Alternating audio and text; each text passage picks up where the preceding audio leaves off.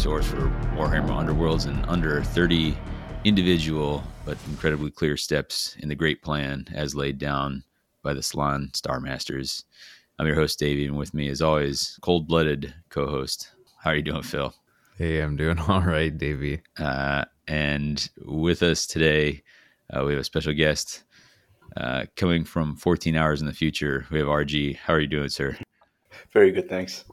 Yeah. Today we're going to be talking Starblood Stalkers, and specifically in the context of some of the online events that RG here has played in and triumphed over. So we'll be breaking down his deck, why we think they're in a good spot, and any adjustments and things to be looking for going forward. Context: it is just past the new year. We still don't know anything new about Black Powder, but we're looking forward to hearing about that big piratey ogre. We'll kind of jump through some of our early steps here for community shout-outs. Anybody got anything they want to shout out as far as content you've heard in the community or some such? I can say I just listened to Path to Glory. They are back after not quite, but close to a couple months off. Well deserved after that huge flurry of content they crushed out right as Harrow Deep released. But Ahmad's got Nick on, and they kind of break down where they think the meta is and talk about some of the top 8 decks from the Vassal Clash here. Vassal Clash 10. Is that correct? Vassal Clash 10, RG? Yeah, that's the one. Yep. Okay. And so if you want another take, you can get theirs. I'm about halfway through it, so I haven't actually got to where they break down your deck yet. So I'll get to listen to their thoughts on this from another perspective. And then I also wanted to give a shout out to Lethenham, who hopped on to give us a little feedback as far as our breakdown, some of our speculation about these. He pointed out some stuff on Discord that I think we'll cover here today. But one of them was that is actually 2 events you participated in Straight Out of Shadespire as a webcam, and that was a Highlander event, which is something we didn't notice. So Yeah. the fact that we were marveling that there were no duplicates is less surprising in the context of Straight Out of Shadespire. So. And I guess while we're on shout-outs, we should shout out to Valentine for organising that. So yeah, absolutely. That's cool. Appreciate that from him. All the people who've been keeping stuff organized. Yeah. Well, in the meantime, we know you've been doing some online events. What else have you been up to, RG? No, that's it. Kids That's work. about it. That's enough. That's a healthy dose. Am I understanding correctly? The Vassal Clash itself, there was one day of best out of 3 play, and then a cut to top 4, and those were kind of scheduled as possible, or how is that? Yeah, so the first day is best of 3, 4 rounds of best of 3, and generally the second day is the top 4 or 8 cut. Mm-hmm. But I don't think many people played the second day in this case. And at the end of the first cut, I actually came in 5th, so I didn't make the top 4. And somehow I think Mad Angry couldn't schedule a game with Heretic, so he dropped out, which is why I ended up playing Heretic again. And that's not unheard of for that to have seen. We've seen that happen in some physical events as well. Mad Angry was running Crushes, is that correct? He was, yeah. Okay. Yeah, right. But he's in South Korea, so his time difference is even worse than mine. Oh man! All right, we'll loop back around to that in a sec. Phil, what have you been up to? Well, not a whole lot since we last spoke. Just been doing holiday stuff for the most part, but we are going to be jumping back into our community league here coming up this next week, and I'm looking forward to wrapping that up. We've got just a couple weeks left, so we're going to be into the finals here pretty soon, and that should be pretty fun to see what shakes out.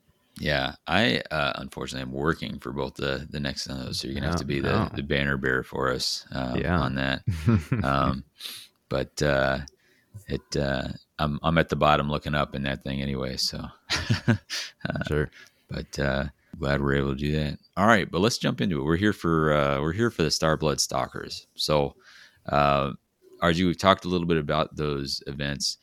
Uh, can you give us a quick breakdown of let's talk in the context of the Vassal Clash. You said 4 rounds, best of three. What did you play against in that day one before going to the cut? So day one, I think honestly I had all the, well, in some ways the luck in this. Um, my first opponent was supposed to be uh, Chad. He was playing. He was running the Cunning Crew. He turned up 20 minutes late, so Mm, I basically got a bye for the first round. okay. Um, my second opponent was Etienne, and he was playing the Reavers. So as you can imagine, that was a very bloody affair. Yeah. Mm-hmm. He was running things like Berserker Rage, Punching Up, and Mighty Swing. All those good killing lizards cards. Yeah. Yeah. A bunch of knockout blows. That's the kind of game that's kind of over quick one way or the other. Often, I don't know if that was your experience.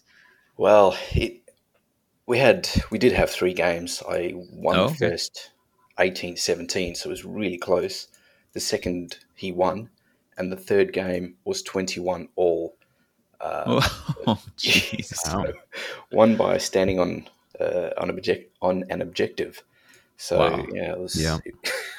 it All was right. really close. That's cool. Uh, Um, so the next matchup was against Crushers. That was Mad Angry, okay. uh, and it was basically just played 2 games with him. Uh, 2 games, yes, and yeah, I won both. So um, Okay. Was his crushes? Was it a brawler, or was it also looking to stand on some objectives? so he had a bit of a mix. So in his deck, he had a bit. I think he had scant resources and making a statement and Hmm. things like that as well. So got it, boss. What now? What he had as well. So it was So, a bit of a mix of both. so got it, boss, being a surge for holding one in enemy territory, and what now is for a surge for holding two. Basically, the old hidden Yeah, purpose. Okay. yep. Those are the ones. All So right. he had a bit of a mix of both. Yeah, I guess making a statement's a bit hard for him to score against me. I did talk to him through the game, and he said surprisingly he scored that a few times during the tournament. So Mm.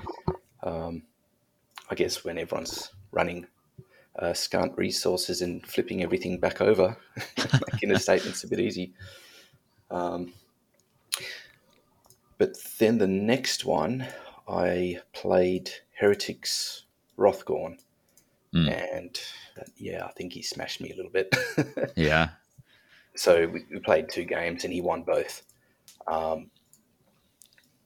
And we were at that point the only two, I guess, undefeated players in the I see. tournament. Mhm.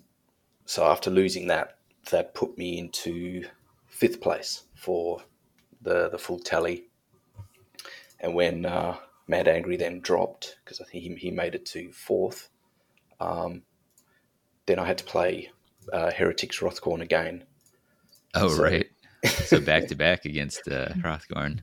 and that Wow. was pretty scary. So Were there, so this is this I imagine maintains the rules of a physical event where you're not changing your deck between rounds. So what kind of adjustments did you make coming in, knowing that you just gotten beat 0-2? so I guess there was a few things you learned during the first games, and I guess I think my first game with him, he just charged directly into Kixie Taka and killed him. All right. so, so that was probably my bad. I hit him a little bit better, and he had this good plan away that as soon as he drops the trap, if you have a skeet nearby, he'll hold on to hypnotic buzz and push you straight in. Mm. So I think both games he got me with that. So I was quite wary, I guess, the next game of not allowing those type of little things. And then, yeah, if you drop the trap, I'll just jump away or something like that. But I think the biggest impact, and probably what did allow me to win against him the second time, is Sawtooth Net. And now Soultooth Net, for somebody who might not be familiar, lay that one out for us real quick. So it's a range 2, 3 sword, 1 damage attack. If this attack action succeeds, give the target 1 charge token. You can reroll 1 dice in the attack action if the target has 1 or more moved charge tokens. After making this attack, discard this card. So it's 1 damage, and they get a charge token. So games 2 and 3, I hit him with a Sawtooth Net, probably round 1 or 2. So really early on, and it stopped him from inspiring for an extra round, for instance, which is quite big for Rothgorn. Oh, Coming in absolutely. with an extra round. Because if it stops him from inspiring, then even as he's sitting there locked down, it means the rest of the fighters are, even for what little they do, they're still operating at a little bit under strength. Yeah, And not only locking out Hrothgorn, but often those decks will have a ton of cards that are put in there in order to leverage him. So then he's sitting on cards. If he's got something like Commanding Stride, it's basically not doing a lot for him because he's got a charge token sitting on that guy. So yeah. you're locking out the figure and you're locking out a bunch of cards for a round. Yeah, he definitely had Commanding Stride coming after me. Yeah. So we did go to another 3 games. We went to 3 games in the final. He won the first. Second, I won because of Sawtooth Net, I would say, just locking him out for an entire round. And I think the second round, Otterpatel also hit him with his blow darts. So Ooh. gave him a move token. So 1 round of charge token, 1 round of move token really slowed him down. Oh yeah, that's brutal. And the last game, again, hit him with the Sawtooth Net, I think beginning of first or second round, which just delayed his inspiring. But even so, he was able to come back, and that game was 19-19. Ooh. Wow. Another one for standing on an objective. And the worst part is, I mean, in his case, he charged me with Lugerton Thwack. So he charged me with Lugerton Thwack. I had a little skink on an objective, and I think with one of his things with Lugerton Thwack is if you miss, or hang on, if there are fewer successes in the attack roll than the defense roll, you can push the target 1 hex. Mm-hmm. So if you had greater than my successes or less than my successes, he would have pushed me. But Yeah. we both rolled nothing. Oh, Oh no. So that was, yeah. I think there's that scenario, or if he rolls 1 success and you roll 1 crit. There's very few circumstances where Luggett and Thwack don't move you off of where you are. Well, that's got to be heartbreaking. Oh, exactly. So, yeah. Who did you get to earn a game with in the finals then? What did you line up against? So then I got to play a Graham or Compact with his head crackers. Oh, yeah. And obviously he's an amazing player. So the last time I played him was in one of the Vassal League finals, and he absolutely destroyed me. But that was his aggressive headcracker deck, which is what I expected. But he came in with a hold objective headcracker deck, which Interesting. which was Okay. it was very interesting. Yeah. But it probably it probably was countered very well by my deck. So I think initially he chose to take the 3 objectives, and I longboarded him. So yeah, I guess he couldn't come. Well, he was just going for the objectives, and he didn't come in and charge. Well, he with all these orcs like he would do in an aggressive deck. Yeah. But with cards like, I guess, confusion and things like that, you can, flip onto the objectives, Sure. helping score those dominant position type cards, and deny his scoring, for instance. But yeah, that game only went to 2 games. The second game, he started with him stealing stealing my first glory with what's that card? Oh, daylight robbery. Daylight robbery. Oh no. And it was the worst because I had lion weight, and I just needed 1 upgrade so I can score to put a quarry upgrade onto someone, so I could score. Yeah. So I couldn't score anything in the end of the first round. Oh man. And he just took off. But I think the second and third round, I think his dice just left him. And again, I had some really good luck, especially when he's charging with, was it Tooth Dagger for 5 dice. He gets 2 crits against Kixitaka, and I rolled 2 crits back. And then charge Kixitaka or someone and roll 3 crits. Yeah, of course. Yeah, you can't change the dice sometimes. But that was a really, really close game. I think if the dice sort of didn't betray him, basically, I think he did a mighty swing with Tooth Dagger and all his dice, and he didn't hit anything both times or something like that. Something ridiculous. So he probably would have taken that game just if the dice helped him a little bit more, because it was only like 15-13 in the end of it, so it was fairly close. And that's no joke. He like you said, he's played that warband a bunch. He wrote one of my favorite articles of in recent memory. I think he was up on Set the Tempo. Did an article about the Headcrackers mob.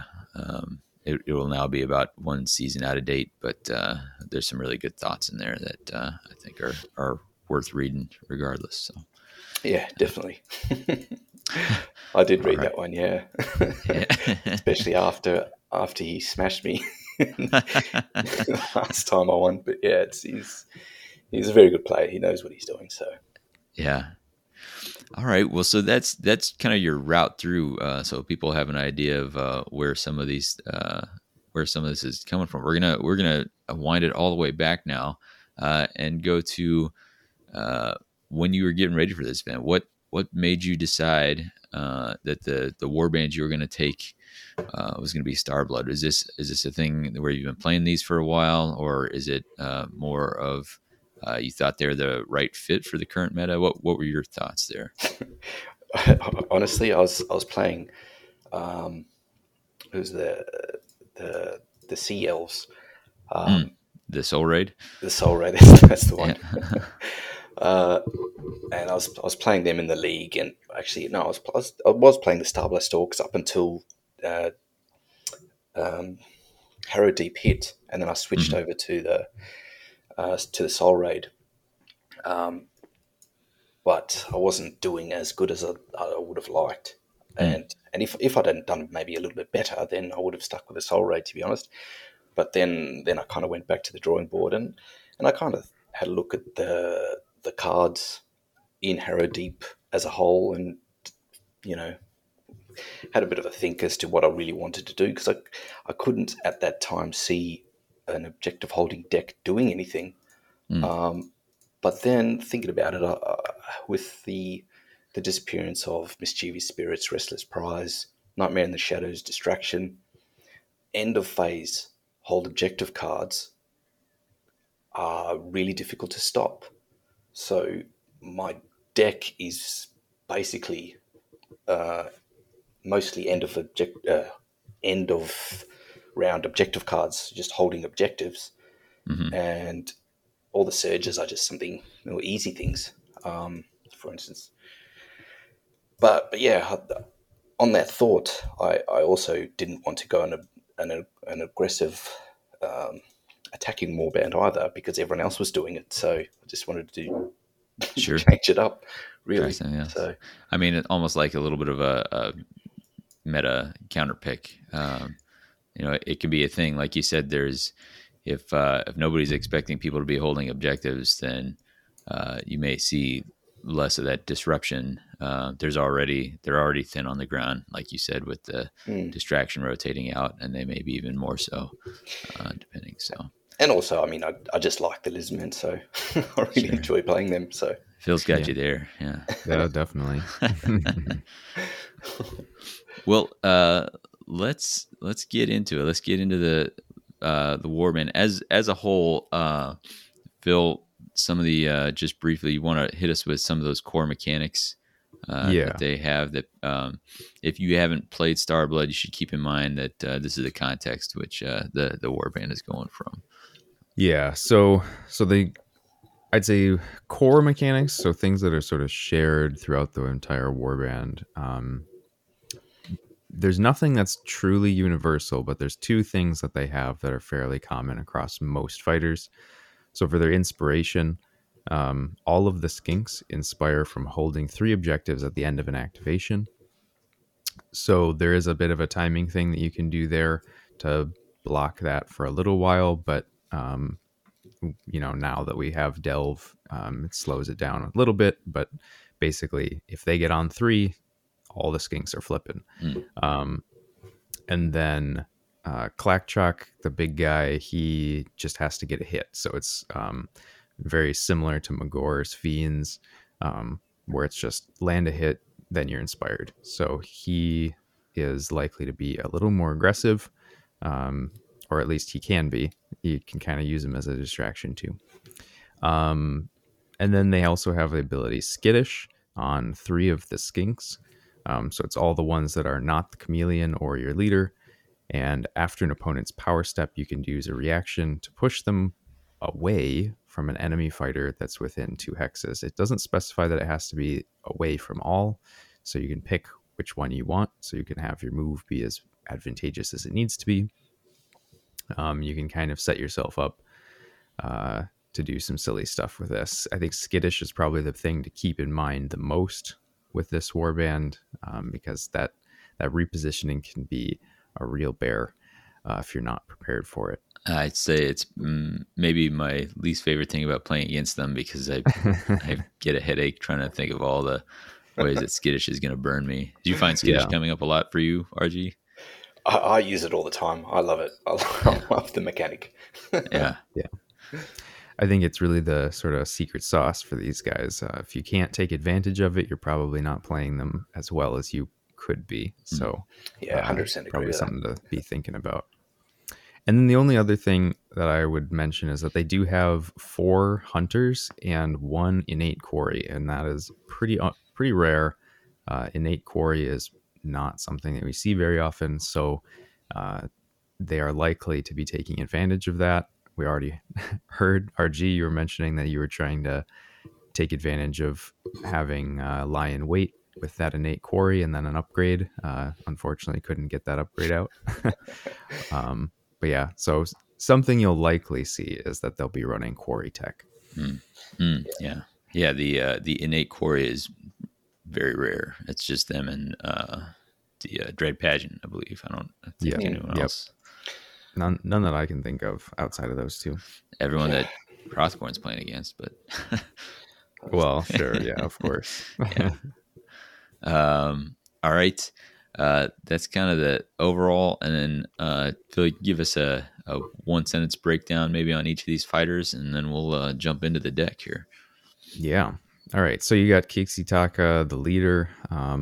So this guy's special deal is that he's got an action to flip a feature token that's within 3 hexes, or he can deal 1 damage to a fighter who's adjacent to a feature token within 3 hexes, so you can kind of get some sneaky ping damage in there. Although I don't really ever end up using that, but I'm sure it could come up.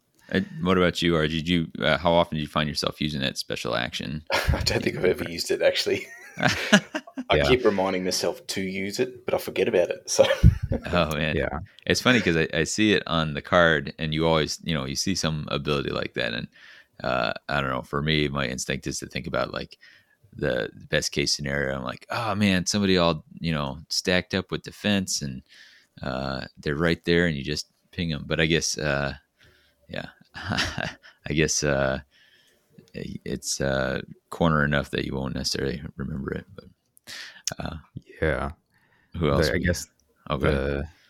the only other thing is just to note that he does have 2 different attack profiles. There's one that's range 2 with his stick, that's the better one, and then he also has a range 3 shot as well. That's quite accurate. So Mm. sometimes if all he needs is a push, that range 3 attack can come out, and that's actually pretty accurate. So it can be a bit surprising.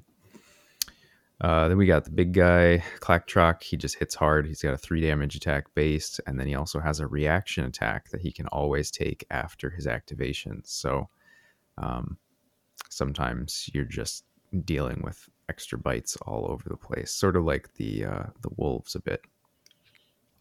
But that's about it. He's just sort of a bruiser. He's slower than the rest of the warband, though, so something to keep in mind. Then we got Huachi. He's the spear skink. He's sort of your best skink attacker, I guess, of the 3 little dangle bro skinks. He's the one of the 2 that's got a shield, so he's on block defense. You got Tak, who's got the blow dart, who's not a chameleon. Not much else to say about that. Just he's a blow dart. It's not very good. It's not very accurate, but you do what you can. And then Shepik, the other shield guy. Again, not a whole lot else to say about him. Those are the 3 that have skittish. So if you don't know their names, those are the 3. And then Autopodle, the chameleon skink, he is base 2 dodge goes up to 3, so he is very hard to hit. And his blow dart attack, as we already mentioned, does give a move token on a success. So it can be backbreaking if he manages to hit, but he only hits on crits. So something else to keep in mind there. Mm. That's the warband. There's the breakdown, and as we often do with decks, we start by talking objectives, and you've already kind of given us the core philosophy of your objective deck, which is that you're going to score in the end phase for holding objectives, and then you've got some surges to kind of make that happen along the way. So I'm going to run down your end phase objectives here. We're actually going to start with that since that's your stated, and then we'll go from there. So you've got scant resources. I think I'm going to start with that. That has gotten its value has gone up, and we've talked about that some in a previous episode. And it's a hybrid because it can be scored in 2 ways. It's the if all objectives are held on the board, whether it's by yours or somebody else, or if all glory points are spent. Most of the time, I see it being scored with the former. Did you find much often that it was scored by the latter? And then how often did you find people like playing against this with, flipping something and stepping away, or getting a beast onto something and having them stand on it? So they've flipped it, but don't count as holding it because they have that beast status. I think everyone's trying to score it. So everyone's trying to flip it, onto the objectives onto cover hexes, to gloom hexes. So to give them the extra defense as well. So I think it's such an easy score unless you, for instance, kill someone. Because what I've found is most people, before they leave an objective for a charge or something, they actually flip it and then they charge. Mm. And most people actually had it in their decks. I think that I was against, apart from maybe the Reavers. Mm-hmm. So if everyone's going for it, then you're going to get it eventually. It is. It feels a little like was it Escalation back in the Shadespire days, which was score 2 if 3 upgrades had been put out during the round, where it was just everybody's playing it, and you were just trying to figure out the timing on it. So Exactly. it might be a thing that we see rotate out of more decks as we see more cards, and then people have some options, some maybe better options out there where they say, okay, I'm going to take something else, and then I will try to deny it because I've got something else good for me. Mm. You do have a couple good standbys here. Dominant Position is a defining card. This is the hold more for 2. And then Path to Victory, a great one, which is hold 2 objectives and have one enemy fighter have gone out of action in the previous round. So those just feel like real staples. Dominant Position is kind of this era's supremacy in early Underworlds. Supremacy is what you took if you wanted to try to score off of holding objectives in the end phase, and this feels like that. Any other thoughts on those two? No, not really. Did you ever struggle to find that kill for Path to Victory? Did it ever feel like it put you in a weird spot, or pretty solid? Probably. I actually can't remember. Fair enough. If you against crushes, I guess it's hard. So Mhm. I probably would have just ditched it Mm. and not thought about it Mhm. again. Yeah, no, I can't actually remember, to be honest. Fair. But generally, I think most games I score most of the cards anyway. Mm. But yeah, Here's one that you sort of uniquely adapted to with this is Lion Weight, and you referenced that earlier. And this is a hybrid score. If you have 3 or more friendly hunters are holding objectives, or 2 or more friendly fighters are holding objectives, and each is a quarry. So this is Autopodal plus 1 upgrade gets you there. yeah, Um, and what I like about this, so there's always a lot of debate about this card. If you have 3 people holding, but only 2 are quarries, where does that leave you? How often do you find yourself scoring it with a hunter variation? Probably a little less because holding 3 can be pretty tricky. But um, I think I did score it with a hunter variation once in the tournament, but generally, I think I scored it every single time with a quarry mechanic, yeah, which is obviously much easier. And cards like Outrun Death and mm, all the quarry mechanic are 4 upgrades for helping quarries. Is providing quarry mechanic is makes it much easier to score. yeah, I and was actually worried about taking this card in the beginning, but it it was quite easy to score. So I have yeah, no it's regrets now. So and even in Harrow Deep, it's easier than it was in Dire Chasm, because if you do have somebody who's not fulfilling the criteria, if you manage to get 2 quarries, but you also ended up with somebody else on one, you can just delve that over to make sure that one's protected. So that keeps you safe there. yeah, no, and Yeah. Go I ahead. think even the way I scored the hunter mechanic one was Hmm. putting the Sawtooth net onto Clacktrock. Oh, So, oh, nice. All right. and using burst from the shadows to push him onto an objective. Oh, I love that. That's a So that type of uh, thing was used, quite a bit to actually push Clacktrock mhm, into positions where you wouldn't expect, because suddenly he can just push up to 2, mhm. and then he's Right. right in your Right. face. Yeah. Mm. Brutal. Mm, Uh, you've got Balance the Cosmic Equation. This is a hybrid score that's in the end phase. If there are 2 or more enemy fighters out of action, or the warband holds more objectives than any other warband. So hybrid, but it's 2 things that you are kind of trying to do. You're trying to get some kills there. What I like about this kind of card, the payoff is only 1 glory, but you could be playing against a swarm warband, in which case relatively easy, or it just plays into what you're trying to do already with Dominant Position. This is a Starblood only. So was this Was this an early inclusion, or did you look at any other options on this for this slot? Well, that one I kept flipping between different cards, like the Greater Hunt, having Mm, 4 or more hunters, but it just ran with the story of the objectives I'm trying to score. hmm. Just hold objectives in the end phase, so it just made sense, I guess. Sure. Um, Uh, your last end phase one is Underdog, and this one is pretty familiar to folks. It's a 2 glory. You'll score it if your opponent has 3 more objectives completed than you, or if your opponent has the primacy counter. Did that feel fairly reliable, or was it more just in there as a hey, things are not going ideal, and I get to catch up. You do have the skinks in there that may or may not make it. yeah, Uh, it's kind of both. okay, It works in that kind of way. I guess sure. you score it most of the time, but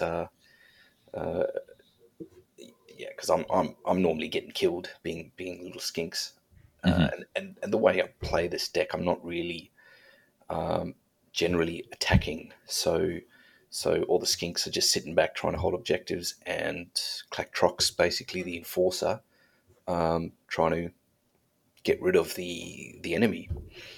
Yeah, And then maybe Huachi comes in, or Kixitaka as a backup, I guess. So yeah. so we'll run through your surges here, and then we'll talk what other things you might have considered some outliers. So you have what I'm seeing is a lot of surges that are real easy to score.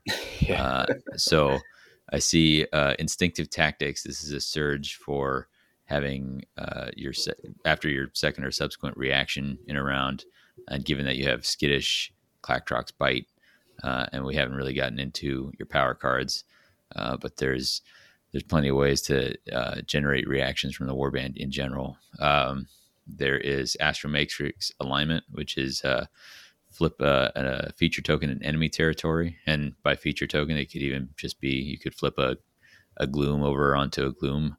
Um, so you could be doing this with that ability, or just by standing on something. Everything to prove, which is well established that this is one of the best surges in the game. So right now we're on 3 for 3 that don't need a whole lot. Contest at equals. This is the surge after a failed attack, and it can be from the enemy or from yourself if there's the same number of successes in each of the attack and defense rolls. Uh, so those 4 seem right off the bat kind of uh, if they're not going smoothly, then something kind of crazy is going on. Uh, did you? I imagine those at first glance, those look like the smoothest of any of them for you. It's really hard for them to be denied, and they often don't take a ton of effort or none from you. Well, unless I can't pick up any upgrades, you can't deny silver lining either. Sure. But no, I think honestly, all of them were really easy to score. Mm, Um, I mean, reckless swing, I was a bit worried about taking it initially because I didn't actually want to go and charge. But you couple the reckless swing with dark sacrifice, Amiga's offering, maybe just a sidestep, um, or if you've got an upgrade like a impressive bulk, or unfeeling resilience, or great fortitude, it just slows down the enemy, because let's say they got mm. to do 2 damage, then they have to attack you twice, kill you, or use great strength or something like that. Sure. So But reckless swing being where you it's a surge for 1, and you have to make an attack where the enemy has one more supporting fighter than you. So that's the one. that it being something that theoretically is putting you in a tough position. Did you ever find it was a challenge to make sure you had a fighter with a range 1 to score this? You just have some different ranges in this, or is Clacktrock always just kind of reliably there for you? No, I think one of my games against Etienne, I wasted a distraction pulling Garrick, I think, closer to Kixitaka to score Uh-huh. this card. He's arranged two, and then someone pointed out, "Hey, uh, Oh yeah." And boy. then by that time, I had no one that was range one left. But all other times was fairly easy, I think. Yeah. Unless you get it maybe right at the end of the game, that's probably the only time when it's more difficult to score. And then I guess the other one I wanted to specifically, you mentioned Silver Lining, still feeling pretty reliable for you. I find often newer players when they're building decks will find this card kind of counterintuitive or confusing. How often do you is it just in there for those hands where I drew heavy on upgrades? This will help dig me out of there, or do you ever find yourself like drawing specifically towards it? Like Yeah, I need to fish for one more upgrade to get this. every time. Yeah. Every time. That's probably the card that I struggled with the most to Mm, score out of all of these okay. Silver Linings. So it was just trying to draw cards. Sure. Well, but it wasn't too bad, I guess, because most of the time, especially with the new board changes, Mm. everyone gets their little share of a longboard. So so That I've gives got you something to do when you're longboarded. Yeah. and I guess I can just draw some extra cards as well while I'm waiting, Yeah. Sure. which helps out with that. So I think that's kind of what happened in most of my games. Just sit back and draw some cards. So Phil, you're a resident Starblood guy. You looked this over, and it's a deck that's done quite well. But did you have any thoughts on cards that you would have were surprised to not see, or curious about their absence, or just about the thought process on how we landed on one and not another? Yeah, I think most of all of this makes plenty of sense. I don't think there's anything wrong with any of these choices. I guess one thing that I almost always include, and I think I know why you didn't It's a take it, great but I'm plan. curious. Hey, The there he great is. plan, yeah, yeah. Why not the great plan?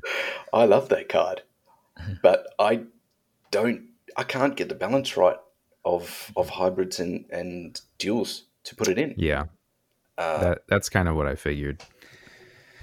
Yeah, I just couldn't do it. So basically, that's when I think Lion Weight came. I just swapped Mm, it for that. So, mm. Hmm. but I don't know if there's any other duels that are easy to score. It was Shout funny out. because the first thing I did when I looked at your deck was I kind of scrolled down to see Underworlds DB has the breakdown of this many hybrids, this many duels. I was like, oh, only one duel.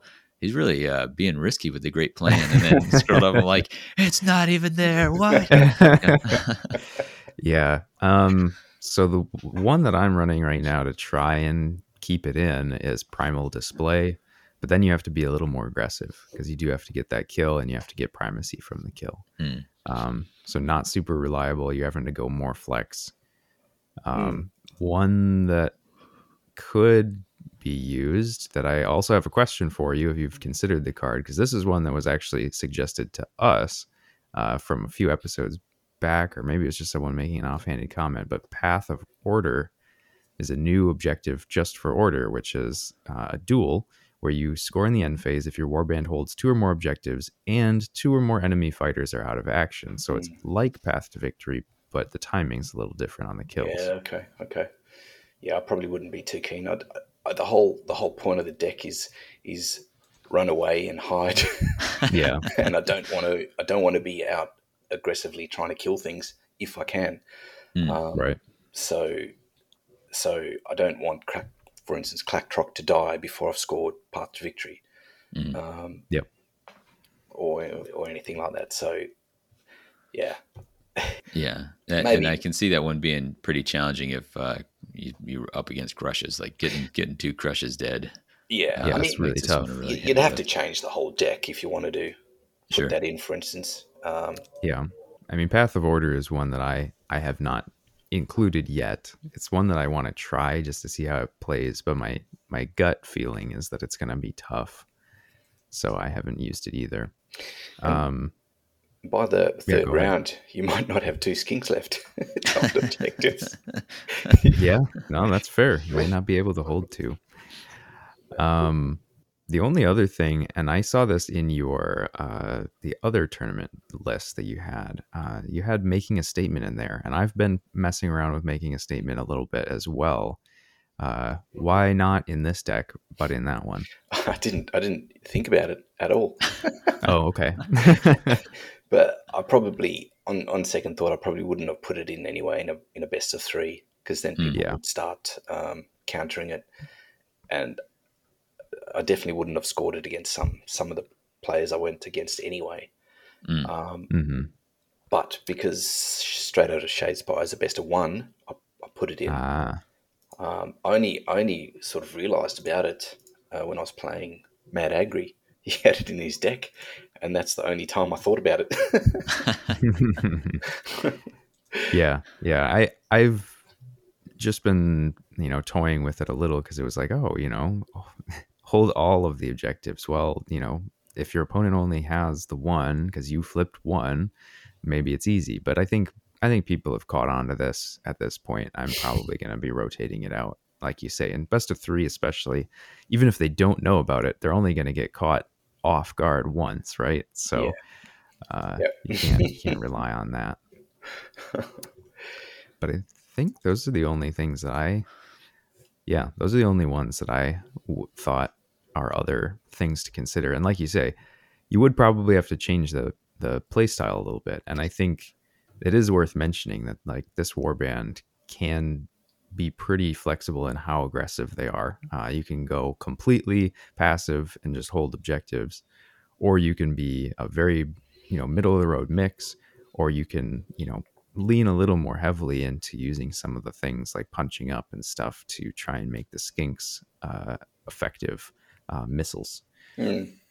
Yeah, and that's what I did last Vassal Clash. I went more, into little missile skinks, mm. but I just tried something different this time. So Yeah. So that's where the glory is coming from, and that total glory count on the deck is 17. Is that correct? yeah, Yep. Okay. We the traditional is that you lay down your objectives and you support them with your power cards. Uh, One thing that jumps out right away is it's a 22 card power deck.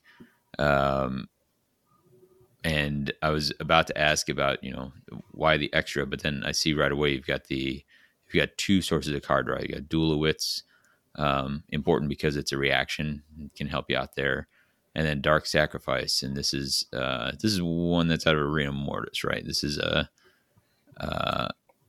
play after a gambit or attack action that takes a friendly fighter out of action, and you draw two power cards. So you have two reactions, each drawing two power cards to kind of fill your hand up, makes Silver Lining a little potentially easier, and mm. also makes Instinctive Tactics a little easier. Is that a philosophy you do in general? Is go up to 22, take a couple of card draw things, or um, is that it, how did it, you land on that as your it kind of it quantities? completely depends on the story of the objectives, Mm, and how I'm playing the deck. In this case, because I'm hanging back, drawing mm, cards, holding objectives, I tend to run out of cards at the end of the game.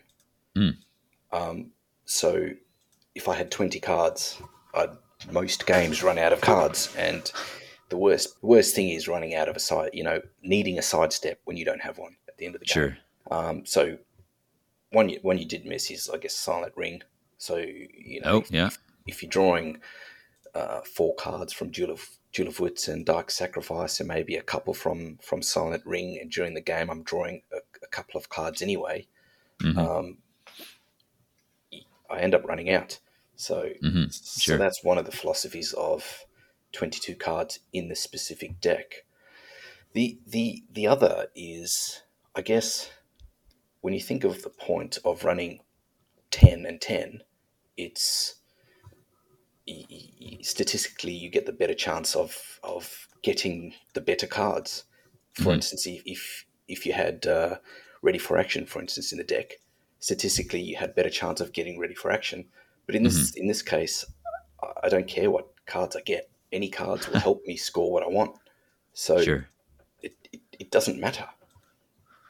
You know, Right. So your important thing, you feel that the cards in here are strong enough that it doesn't matter that they're diluted because the strength is kind of universal throughout, and it's important to have resources throughout the entirety of the game rather than to run that's shy probably at what I'm trying to say in a better way.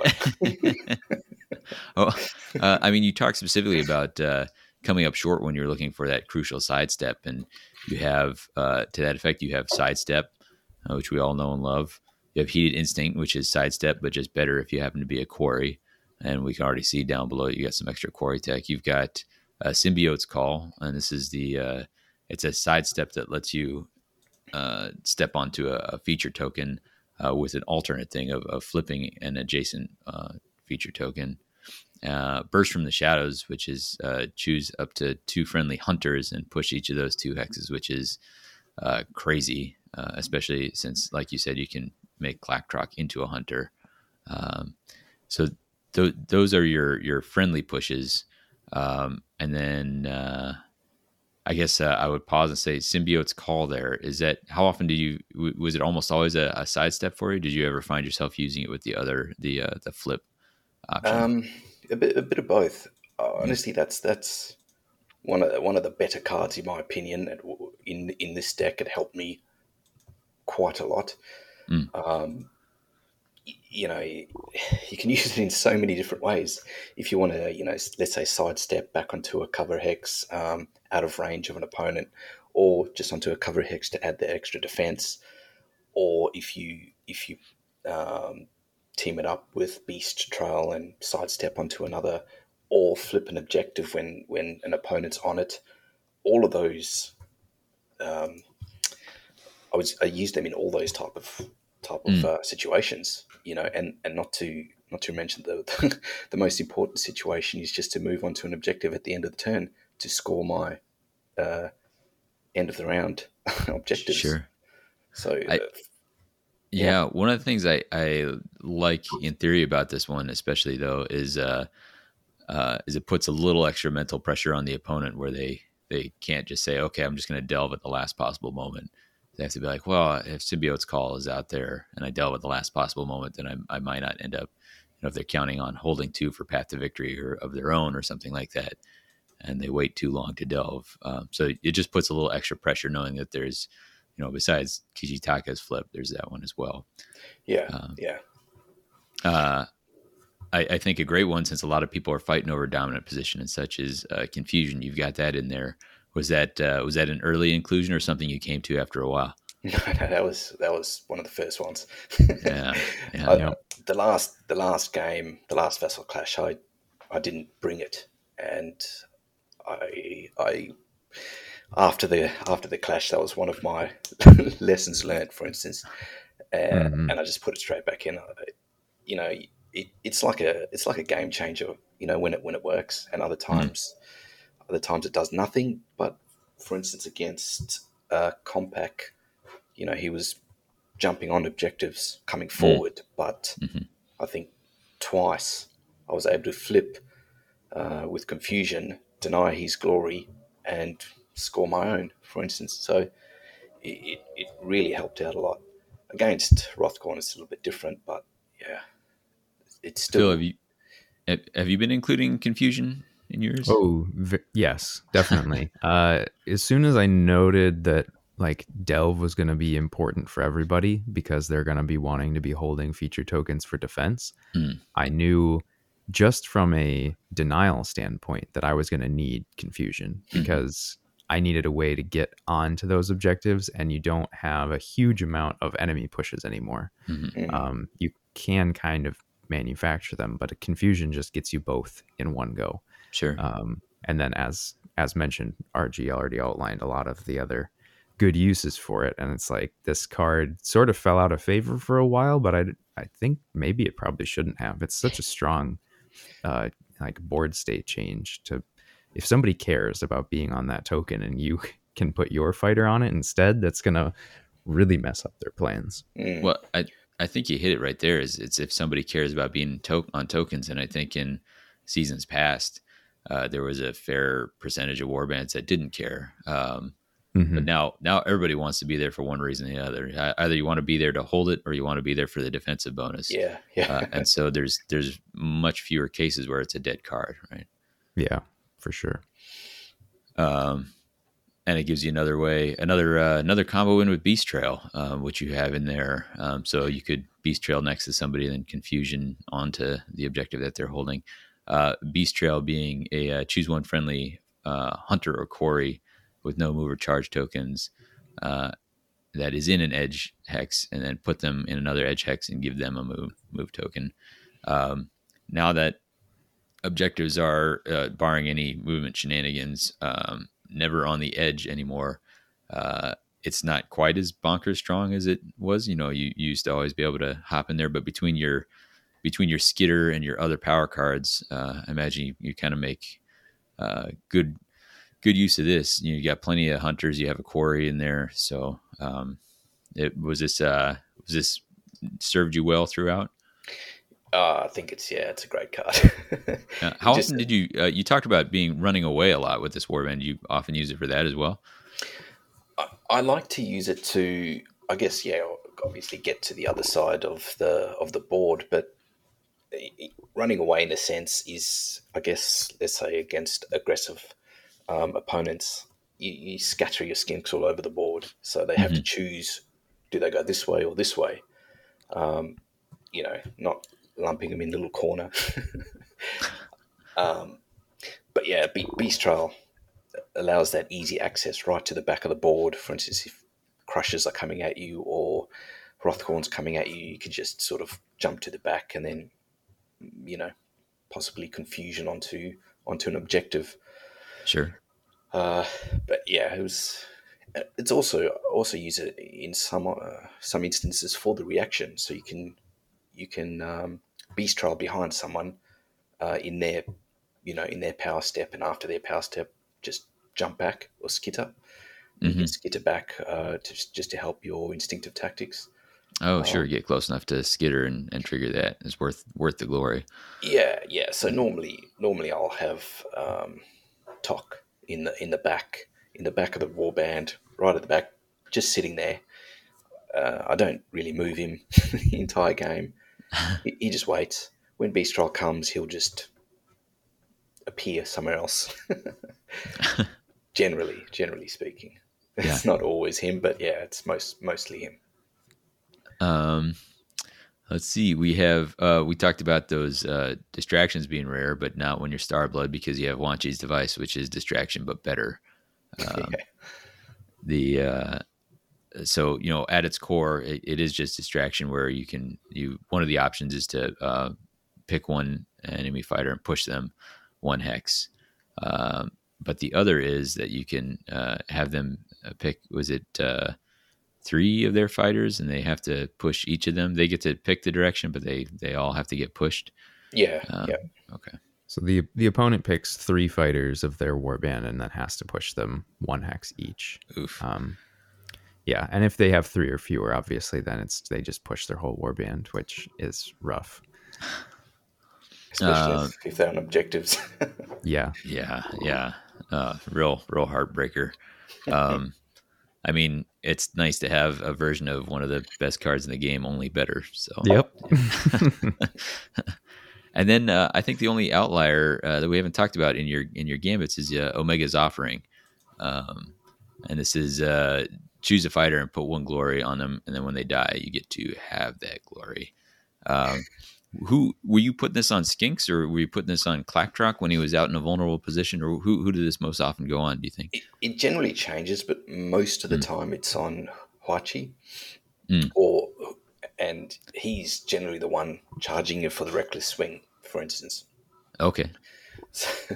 So, or yeah, I guess any skink that's in danger, Mm. you just chuck it on them, and it kind of deters the opponent from attacking skinks in their territory. Mm. Let's say I run Huachi into their territory, put Amiga's Offering on. They kind of leave him alone a little bit because they don't want to give me any glory. But then, then I'm sitting on an objective, in the end phase scoring glory anyway. So Hmm.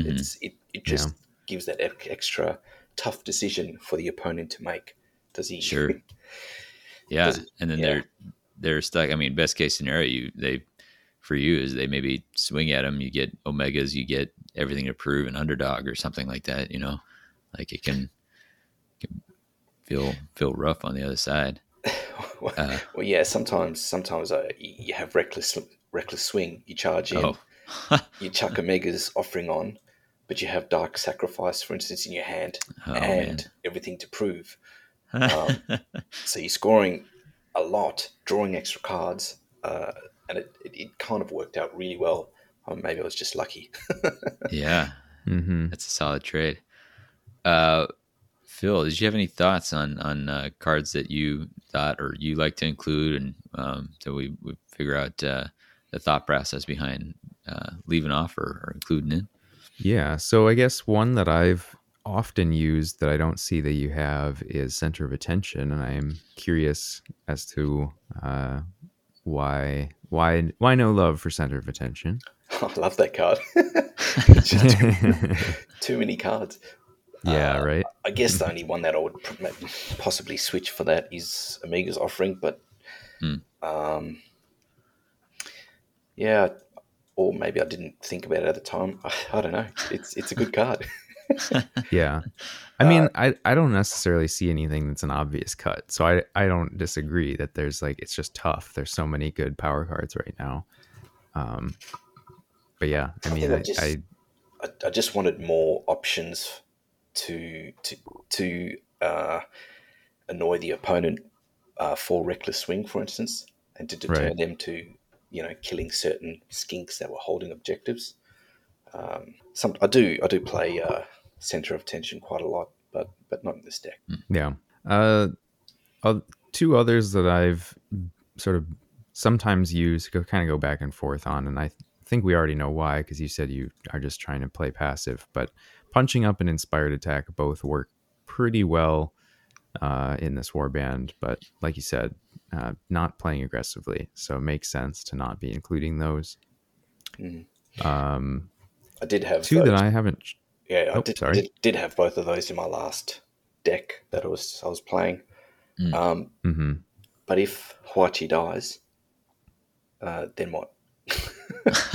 Yeah. I You mean, know, I've shockingly found that Jepic, once he's inspired, can do some interesting things with this. yeah, You can but go then up to like 4 or 5 dice, and when you got to inspire him, and it's a bit harder yeah, to inspire them now, and that's Mm. yep, why I kind of went towards the more passive rather than the more aggressive, Mm. um, because you needed to inspire him yep, to have the benefit. Otherwise, it's just he's charging in with, for instance, punching up for 2 damage. yeah. It's not great. It's yeah, and I think I got Um, caught out a couple of times just having those cards in my hand, and I had to discard them. So I stopped using them. yeah, no, and it makes sense for your strategy. I guess another staple that I just think I know why it's not there, but I'd like to hear your reasoning. Is Lords of Space and Time? It too hard. Yeah, Have to yeah, flip objectives before you use it. It's counterintuitive. I'm already there. Yeah. If I'm yep, already in that position, then I don't need it. right. But I guess you could, but Yeah, and I think that's where Beast Trail makes more sense now. Um, it used to be just an obvious choice, right? Because it was like, well, yeah, I'm just going to use it to teleport into my opponent's territory. But you just can't do that very much now. Um, now, one card that can potentially set that up, but I don't think that you'd necessarily want to do that just for that purpose. But and one that I haven't tried yet, but I've been thinking about is Writhing Shadows. Um, so for folks who don't know, and this is a new one, so this one it lets you either flip a feature token in an empty hex, and it doesn't have any sort of range restrictions. So I think that's what I'm looking at it mostly for. Or you can roll an attack dice for every fighter that's in a cover hex, and on a roll of a smash, you deal 1 damage to that fighter. So oh, theoretically, you could just ping a whole bunch of fighters. I think I'd mostly care about using this to flip tokens, though. Yeah, not even heard about that card. I my take on it is that it has extra value if you're trying to score surges off of Yep. holding objectives, because it can speed that up. And then if you're suspecting, I think if you're doing something like making a statement where you're trying to hold all in enemy territory, or if you're starting to encounter counterplay to scant resources, it lets you kind of flip something that's been left alone Mm. um, out there. And basically, I just don't see those cards in by and large in your deck. So it's not the payoff is not there for you in the way that it is for other warbands Well, it could help Yeah, score or other builds. astromatrix alignment. it Mm, sure would. I think that's the thing that I'm looking at it for the most part. Is it's like play a power card, score Astro Matrix. Like it Yeah, it's easy. feels nice. Um, but yeah, so that's one that I had looked at. And then another new one that I haven't tried yet is Shadow Lure. I think this is just generally less useful than Symbiote's So it's, Call, but it's one I've been considering where so you have to choose a friendly fighter and you can push them one hex towards the nearest cover hex. So you don't really get to choose which direction you get pushed, but you can probably set that up pretty easily. Or you can pick the nearest feature token that's in an empty hex and move the token one hex towards your fighter. The benefit here, I think, is that you don't have to be adjacent to the hex like you do with Symbiote's Call, but you can't flip, and you can only move the token if it's empty. So it's sort of like, is it good enough? I'm not sure. I don't know if you've looked at it at all. uh, honestly, I heard it for the first time maybe a couple of days ago. Yeah. People were talking about it in the chat. I'm like, what the hell is that card? I, It sounds good, but yeah, just a little bit weaker. Symbiote's Call. Yeah, yeah, Yeah. I think you can find yourself in a bad position too with as much cover as there is on the board. That you can end up the fighter you want to push is already standing on a cover hex and therefore can't, Yep. just kind of stuck with his feet in the thing that is restricting him from actually pushing. So, Yeah. any other gambits that you that were borderline that you thought about including but didn't, that you want to bring up, RG?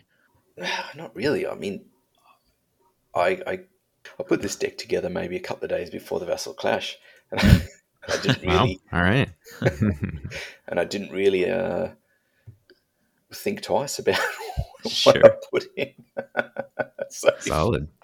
All right. Well, so the upgrades then we'll kind of run through those. We've got I think I see a few themes here. We've got survivability. We've got turning things into quarry. We've got some weapon bumps so that you can make sure that your skinks are doing things. And then maybe a little bit of offense, a little bit of mobility. So some of the standards, they're great fortitude and great strength. It's hard to find a deck that can't find a use for those.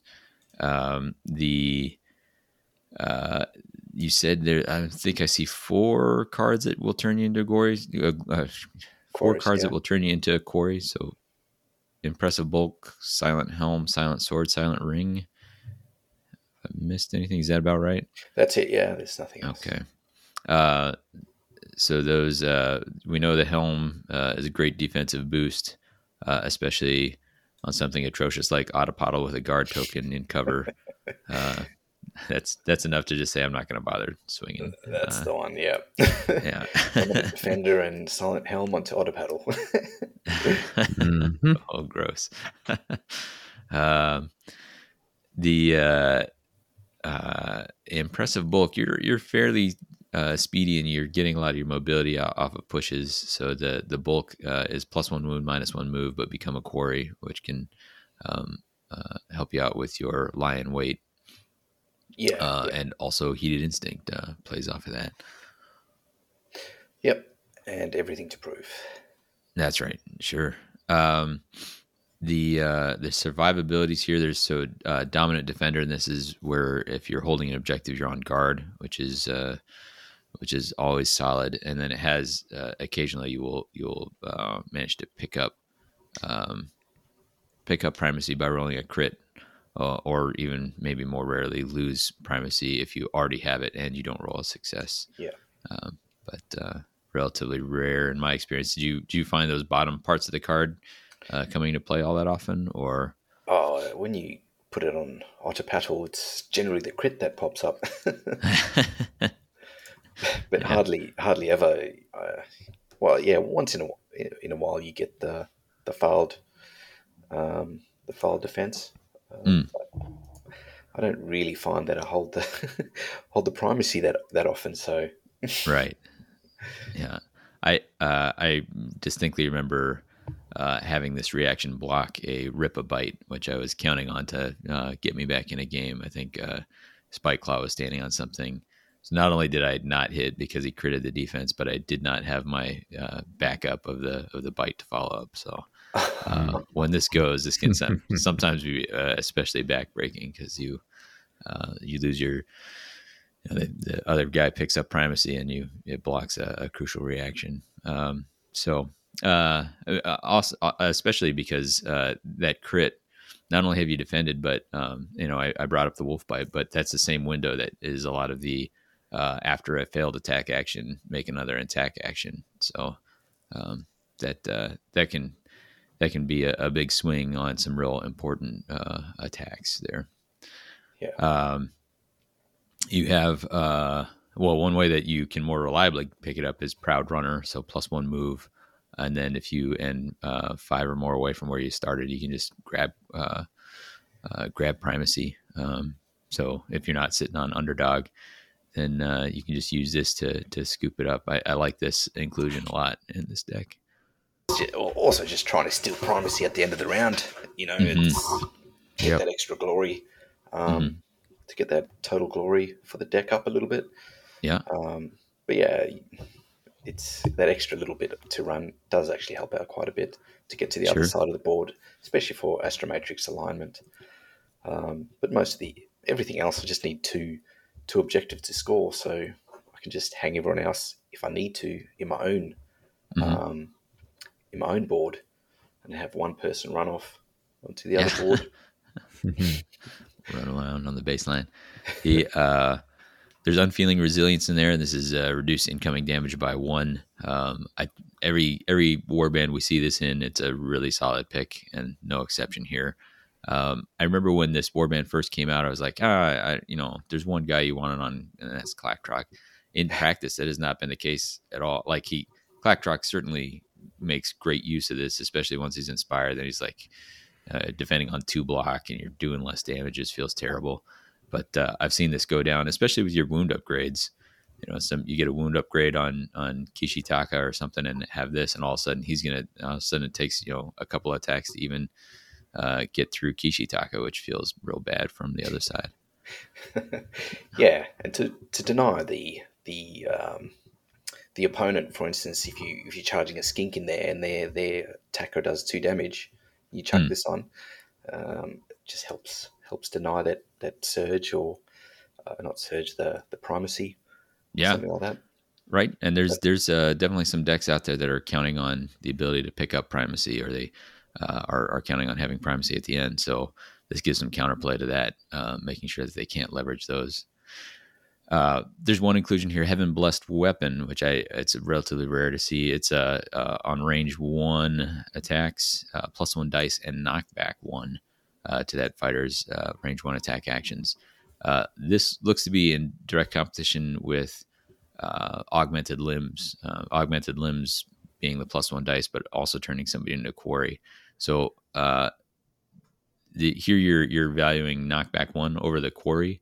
Did you find knockback 1 was important, or what was the thought there?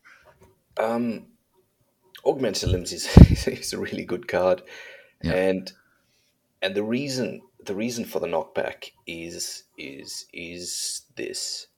Um, so when I longboard, I'll generally go the amber trap nest, Mm, and that's got the 2 lethals. mm, So facing the other board. So basically, if a Rothcorn has to come in and charge through the 2 lethals to get to whoever he's going for, and where he charged Kixitaka killed him, for instance, I was able to put Heaven Blessed Weapon onto Clacktrock, and basically smack him for 4 damage. Mm. Although it didn't it didn't help much, because the next attack, which I had Silent Sword, I missed. Uh, And then the very next round, he drew Toughened Hide and oh yeah, and then it's and some done. healing Mm, cards. Yeah. But that in that case, you could kill a 4 wound fighter really easily with that, Mm. because people don't tend to try and, I mean, when they charge in, they're not going to put themselves in a position to in front of a lethal, right? So they're going to try and put themselves somewhere else. So if you're charging Clacktrock around the corner to push them in a way that they get some knockback into the lethal, is really the point of that card. Mm. And that's it. Other than that, Augmented Limbs probably would have worked really well as well, because Sure. of the quarry mechanic addition. Yeah, and to be fair though, you do have a fair amount of other sources of quarry in here, so that's pretty solid. We've talked about Silent Ring giving you that extra card draw, Silent Sword, and Soul Tooth Net. You talked about. I think Soul Tooth Net is a great pick. It's real nice into crushes. It's real nice into Hrothgorn, who you're expecting to see a fair amount of. So I think those are some great pickups. Um, any further thoughts on your upgrades here, or any edge case ones that you thought about but couldn't quite find the room for? Uh, Probably any additional strength upgrades or any other wound upgrades. Scavenge armor, for instance, but scavenge armor is, I guess, getting someone over to the other side, which generally I wasn't going there as often if I'm sitting Mm. back drawing cards. Um, but yeah, a Soultooth Net, when it works, it wins games. Yeah, Otherwise, absolutely. yeah, I think the 2 games, yeah, that I played Heretic in the Vassal Clash, that card, I think, won me both of those games. But I also played him in Straight Outta Shadespire, and and the worst part of that is I Salt Tooth netted him again, and also gave him a move token again in consecutive rounds, Oh no. with his Rothgorn. So round 1 and round 2, he was basically immobilized. He's Um, just reliving the nightmare again. and this was, yeah, this was. can't escape it. I think he really hates that card at the moment. But I think that card won me that game as well, to be honest. So 3 games against Rothgorn, all won with Soultooth Net, because the game ended on 17 all with me on Oh an my objective again. gosh. Wow. Wow. Yeah, you just figure a couple more activations from Hrothgorn, and he's probably got that difference of 1 glory there. I mean, one round he was inspired, I think, and 1 round he could move, Hmm. and he still scored 17 glory. Yeah, jeez. Pretty scary stuff. Was Bill, Soul Oh, go ahead. yeah. So Soultooth Net, was that something you had just included right off the bat, or was it something you sort of stumbled upon later on? No, this has been since Barblade Net back in the day. I've always included something like this, for the big boys, and for Crushers, for Rippers, for Rothcorn, for Mollog. It just, if you've got Rippers and you Soultooth Net one of them, they lose an activation. Yeah, you sure know, do. and it's frustrating. It's infuriating. Ask Heretic. Yeah. it's Yeah. it's really hard. It's really hard to play. I mean, what do you Yeah. do? Your main breadwinner is immobilized. Yeah. Yeah, It's the kind of card when it goes down and if you got the one good one very important fighter on your side, and that card goes down, you just like start feeling that cold sweat. Uh, Yeah. but even said that, I really liked your comment about taking an activation off the board for Rippos, because often I've lost one of the Rippos, one of the Snarlfangs, and I'm like, well, I can still do a fair amount of work with two. I have a way to engineer, with a sidestep, I can get two activations out of Rippa, and Stab It's going to get me one more, and then a card like this brings you from three quality activations in a given round down to just two. Mm. Like, oh, that really stinks. So even if there isn't just like one world beater out there, it's pretty strong. Phil, what any thoughts, any questions about this? Any inclusions based on your experience?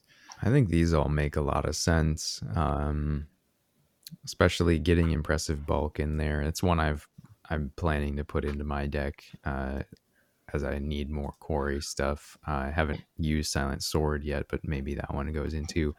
Um, One that I've been running for a while, and I don't know, maybe you've considered it as well, is Formidable Defense.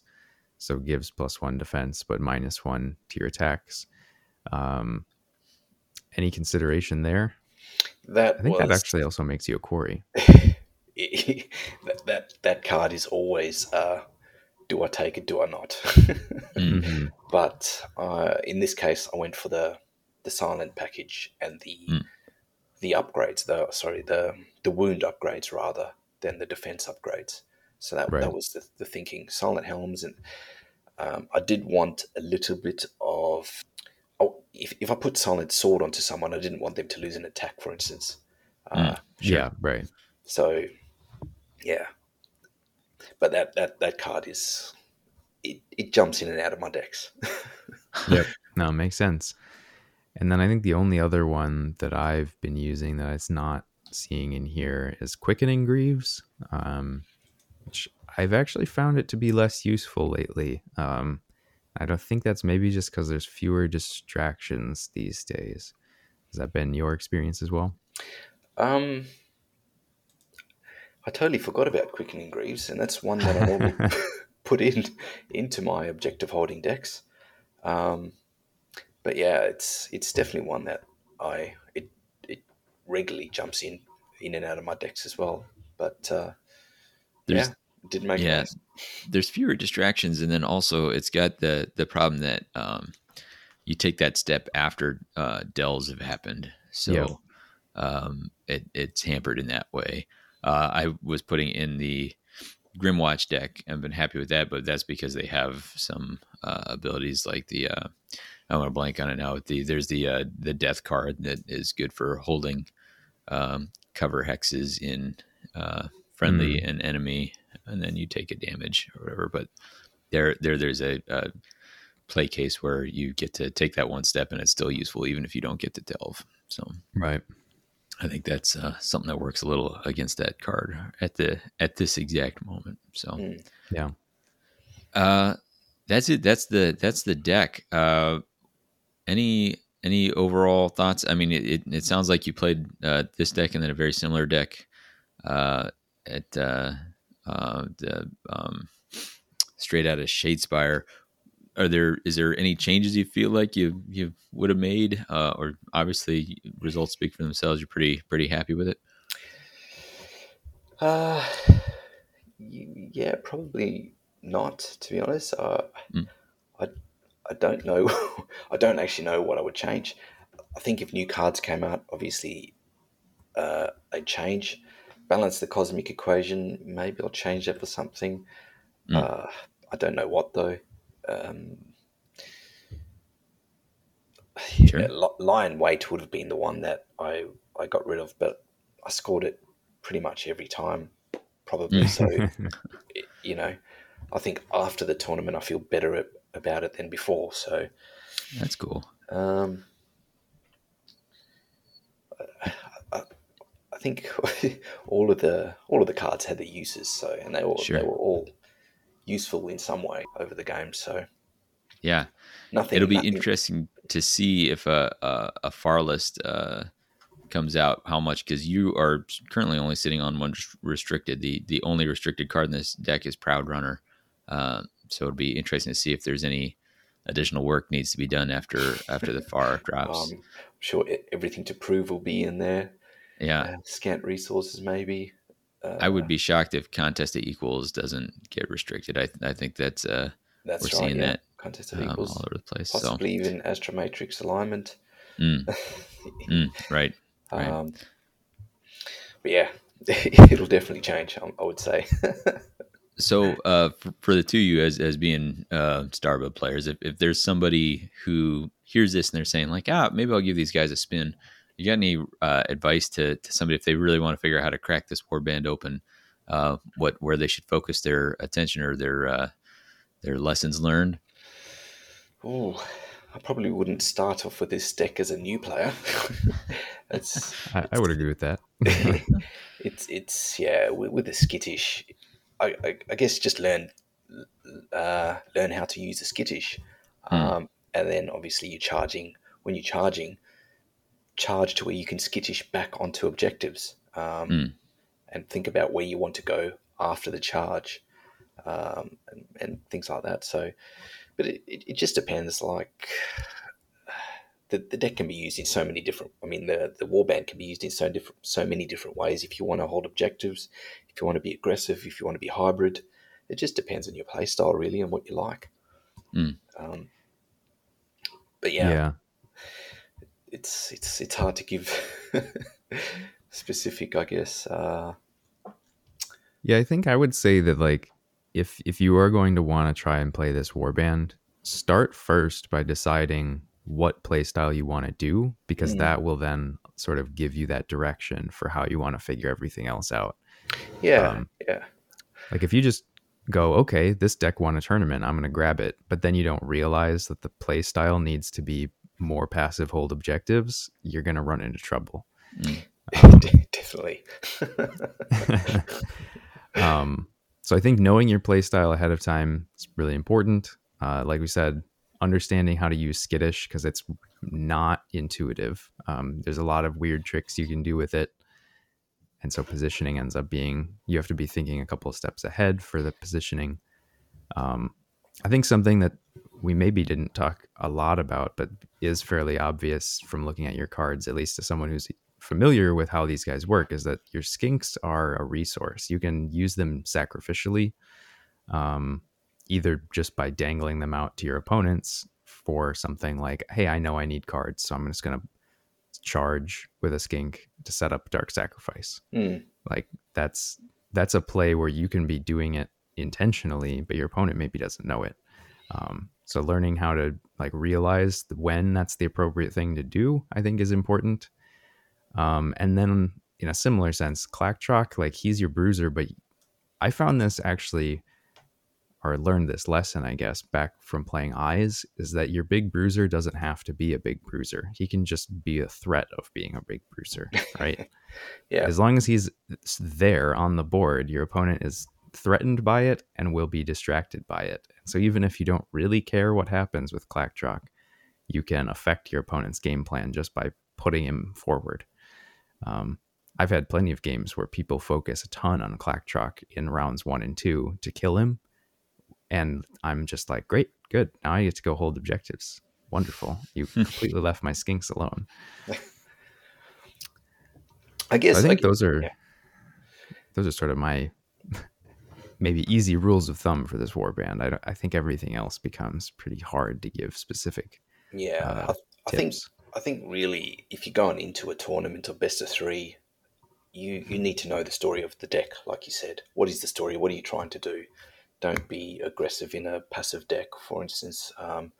And the big things is choose your boards before the tournament. Know which boards you're going to place. How are you going to place your boards?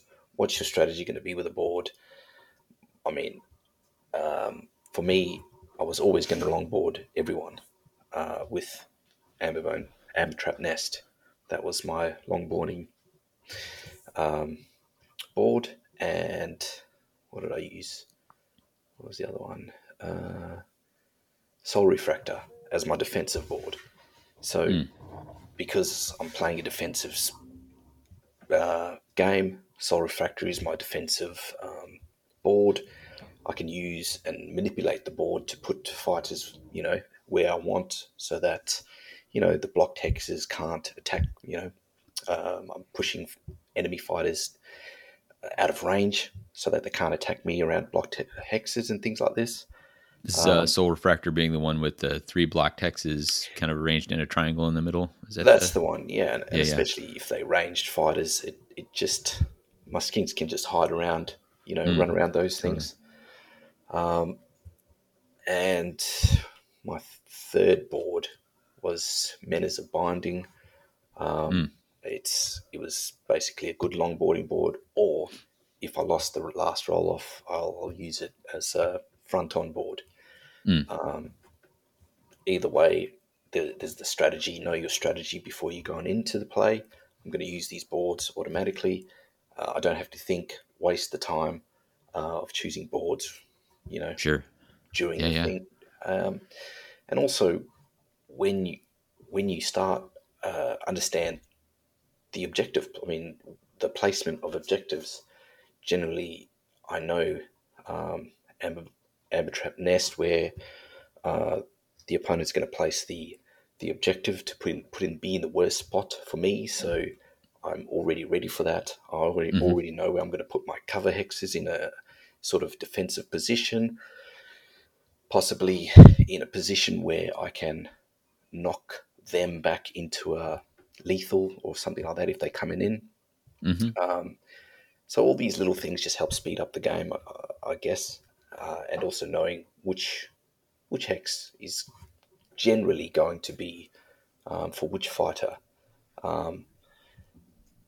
It does change depending on the warband you're playing against, but you know, Sure. in Yeah, general, I can say that again. I've talked a fair amount in the past few episodes about trying to learn Grimwatch, and that is one of the things I'm still weakest at as it comes to deployment, and I don't have that mapped out in my head. And frequently get to the end of deployment and be like, oh no, like I've messed up. Now I've got this fighter is out of position because I've used up all the spaces or some such, and I can feel that difference between a warband that I've played a lot and I have a really strong sense of where I'm going to want people and one that I haven't. yeah, and it just saves you time during the tournament as well. Instead of thinking about it there, you kind of already know Mm, because you only got 90 minutes or whatever you got to right, right. play, so you don't want to waste that time. I know I've you know played a couple of games, and then the last game you have to finish in 10 minutes, so you're rushing and you're making silly mistakes. Sure. Buy yourself some thought cycles for the things that matter. So, Exactly, yeah, yeah. all But right. apart from that, I guess, yeah, like you say, it's a bit hard to give specific details. Sure. No, that makes sense. With the any straight out of Shadespire, we really focused on the Vassal Clash, but and we talked about was it Heretic getting to relive his Soul Tooth Net nightmares, but is agony. yeah, what any other notable moments that you can think about from straight out of Shadespire that you'd want to share before we close it up? Oh no, it was really that. I think I did have some pretty close games against was it Mandaga's Blade Coven, and Iron Skulls, Mm. and Vel's Crushes. But he seems to have a curse against me of not rolling anything. Rough. So yeah, he gets mad every time he plays. Thanks, Vel. Shout out to Vel. But yeah, no, it was a good. Those straight out of Shay's pies are really one of the things that kept me going through and kept me in this game, because we don't really have much of a scene here in Australia, or in Perth at least. Mm. There's there's no one I play against.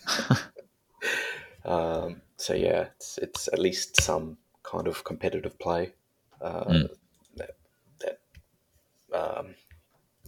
it used to be every month, but now it's a little bit less. But yeah, All right. Hey, Phil, any last thoughts here before we sign it off? I don't think so. I think we had a good talk. All right. Well, RG, it sounds like you're uh, a presence to be played online. People can find you on the Discords. You got anything else you want to shout out? Any projects or anything like that, or is that the place to find you? Yeah, that's it. That's Okay, sounds good. We are also on those Discords, or you can get us at WTHcast or whatthehexcast at gmail.com. Obviously, we're part of a greater Mortal Realms network, and you can check that out at themortalrealms.com. We'll have a link, actually. I just didn't mention it before on this episode, but we do have a survey out there. If you're a listener, we'd love your feedback. It's just kind of a gift you're giving us as a few minutes of your time, but it's really valuable to us. Give us a better sense of going forward. And we've got a lot of responses already. Really appreciate those who have. If you haven't, just take a couple minutes, click it in the show notes, and help us out. Really appreciate it. We want to say thanks to the Mortal Realms Network as a whole, and also to our patrons. I think we got a new one. Is Omni Ops is putting in, so that's pretty awesome too. Coming up will depend on what we see on the way. We've got a couple ideas, but we're always keeping an eye on the horizon for some black sails. See if the pirate ogre shows up, and we get to chat about him.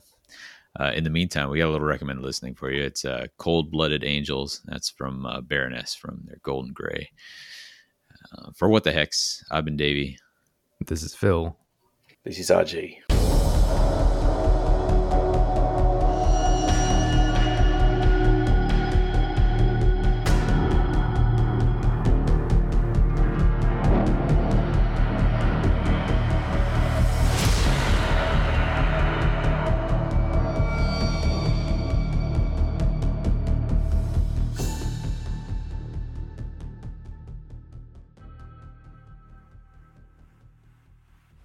And we're already recording, so we don't need to worry about that.